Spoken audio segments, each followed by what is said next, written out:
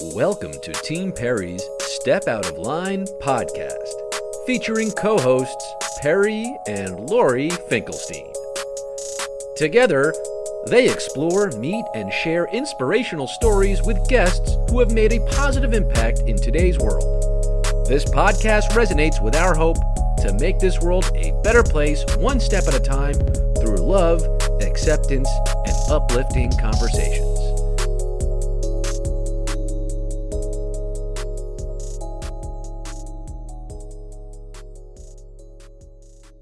I would have to point to the left turn I did after working in the corporate world for a few years out of graduation, which is what I thought I would do my entire life. I thought I would just follow this executive path.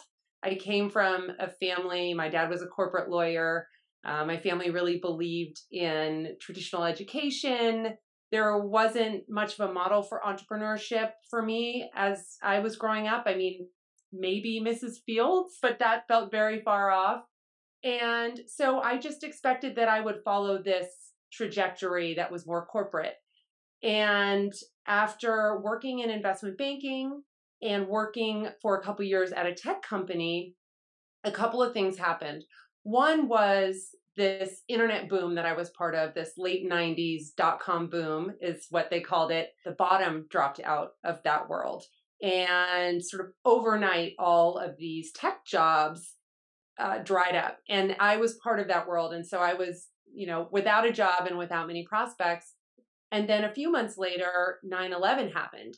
And with that sort of 1-2 punch that life gave me, I was left with a little bit of time and wherewithal to reflect and realize that maybe I wasn't on the path that I myself truly wanted to be on.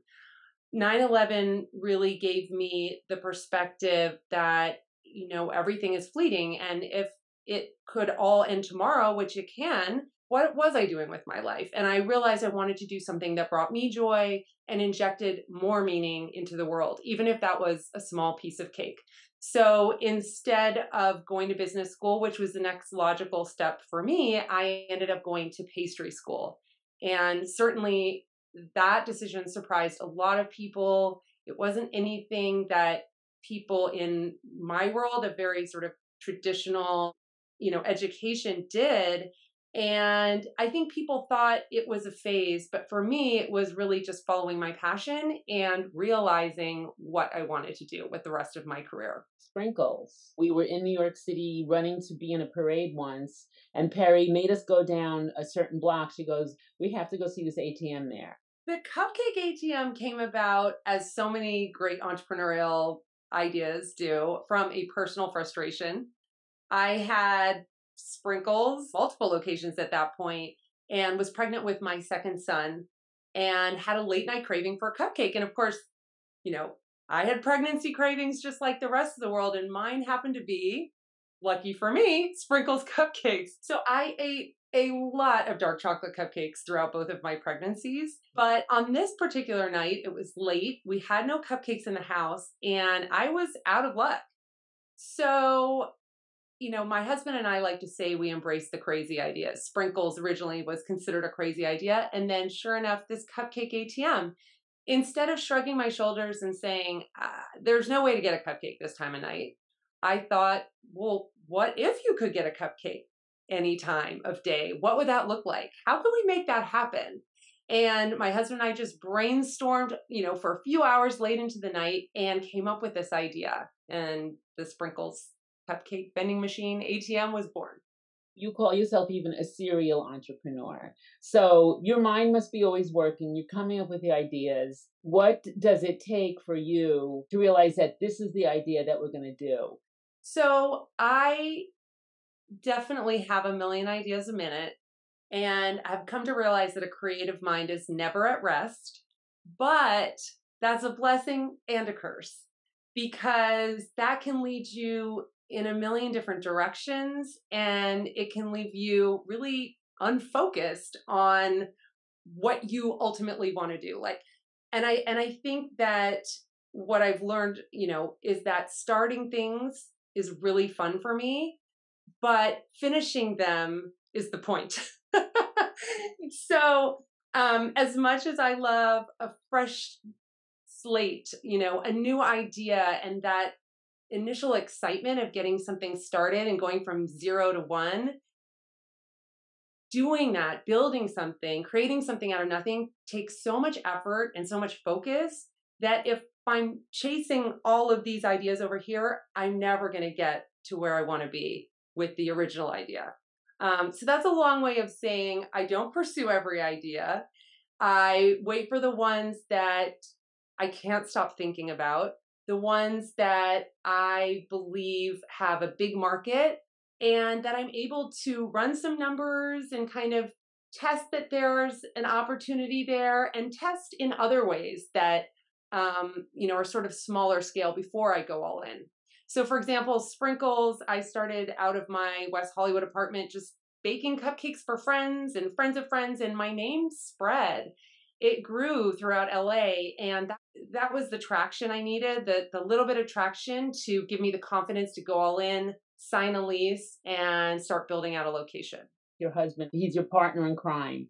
Can you imagine not having him to rely on and to work with?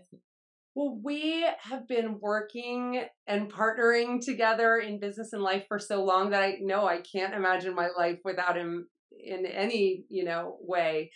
But I really believe in the benefit of having a great co-founder, particularly someone who has a similar work ethic but has different skill sets. Any startup, you are really faced with very little resources, more work to do than you could possibly ever get done. And so to be able to divide and conquer is really important.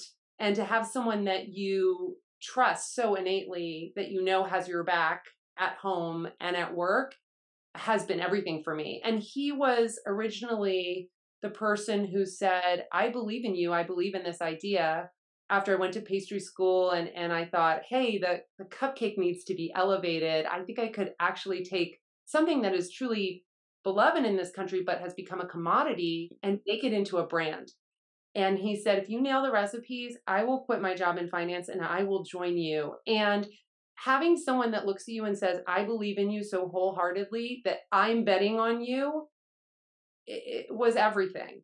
It was what gave me the confidence to be able to become an entrepreneur because, as I said before, I never considered that as a pursuit for me. I didn't grow up in a family of entrepreneurs. When you hear ideas of, let's say, a newer generation, what they're thinking, do you think, why didn't I think of that? I love brainstorming, but I also realize that even though I may love an idea and it may be a great business opportunity, I may not be the right person to lead that business to success.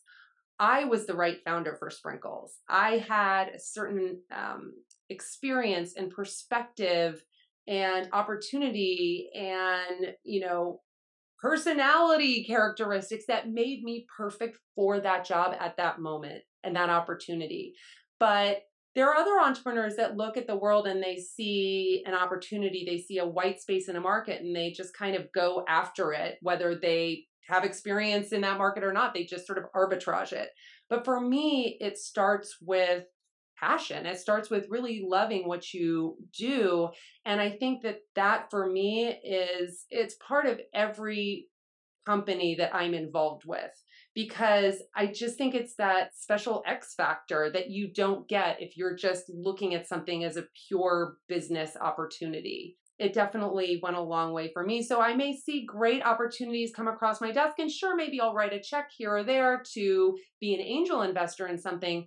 But to be operationally involved, to be a co-founder in a business and really get it off the ground, I need to be passionate about the idea and the market. You have 2 boys. Do you think, are they going to grow up to be entrepreneurs as well? I sure hope they'll be entrepreneurs. I have found my time as an entrepreneur to be really fulfilling. So, of course, I would want the same for them. But at the end of the day, I want what they want and what will make them feel fulfilled. I can't imagine that would be the life of a corporate lawyer just because they've grown up in a house where we've had, obviously, worked a lot, but also ultimately had a lot of flexibility with our schedules. So I think they think that's normal, which it really isn't. More traditional work schedule would probably be harder for them. but I want them to ultimately get some experience and work with people that really excite them. And then when they see the right opportunity, go out on their own. But I think it's important to have some experience and learn from people who, um, have been down a few roads before. Sometimes, being youthful and having that energy and just going for it, there's something to be said for that too. My point is, don't decide you have to be an entrepreneur and then find the opportunity. I think that, you can go get some good experience while you're looking for it. How many businesses are you currently involved in and running? Sprinkles, my husband and I have stepped away from operationally. We sold the majority to private equity a few years ago.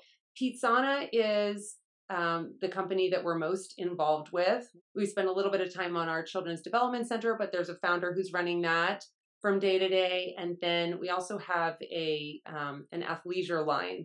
But don't spend as much time on that. Pizzana is currently in like a very much a growth phase.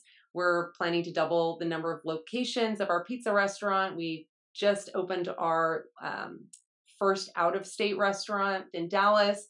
So it's all hands on deck with Pizzana right now. Sprinkles was such an exciting moment.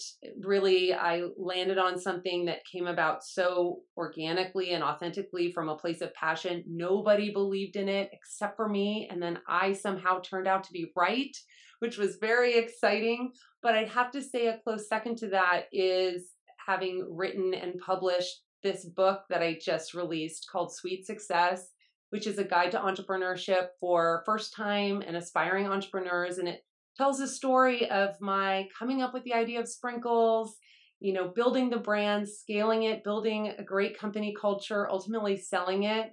And, I share stories of all the mistakes I made along the way and really help inspire people, but also give them a roadmap to starting their own business. Do you enjoy being in front of the camera as, in Cupcake Wars? It was so much fun being part of Cupcake Wars. And again, that was a right place at the right time. That show really took off and had success around the world. Cupcakes were, they were just booming in popularity and they became an export. When cupcake places started, popping up in Paris, France, I never thought I'd see the day.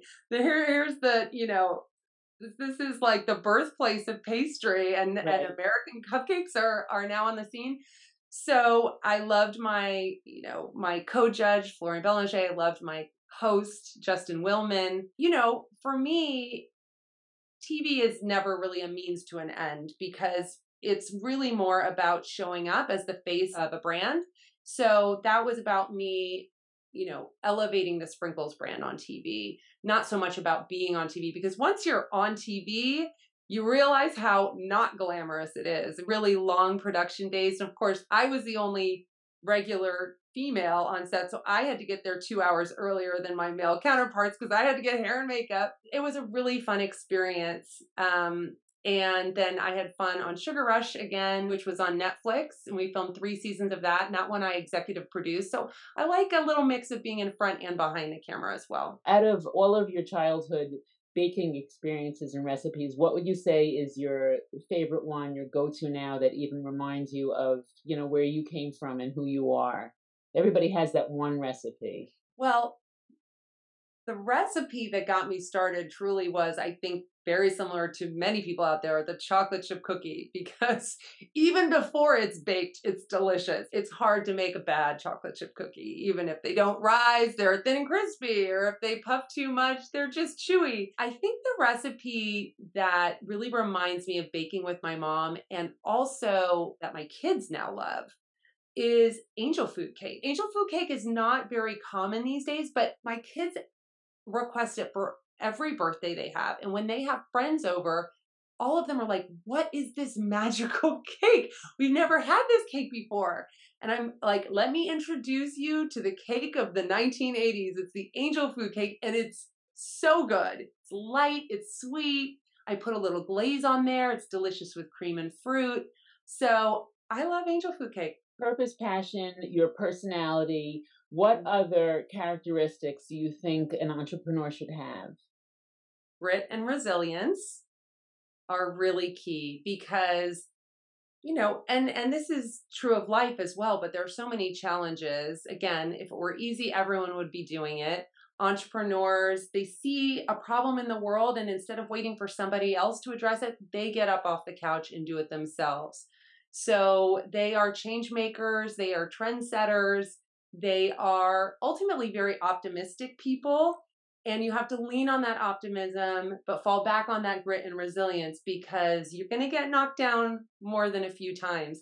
I always think of the female founder of Canva, who there were 100 VCs who told her no for funding her idea when she first went out for financing. 100. I can't even imagine. I talk to friends who are just completely dismayed when they've gotten 5 no's from VCs. So it's that grit and resilience that will see you through to success for sure, and keep that optimism. I let myself get down, but not for long. Got to just give yourself a window and then get back up. I think as an entrepreneur, sometimes you have to be nimble in terms of how you get to that destination ultimately. You have to not be rigid in terms of it has to go a certain way, but you do have to be rigid in terms of staying true to your core values and your mission.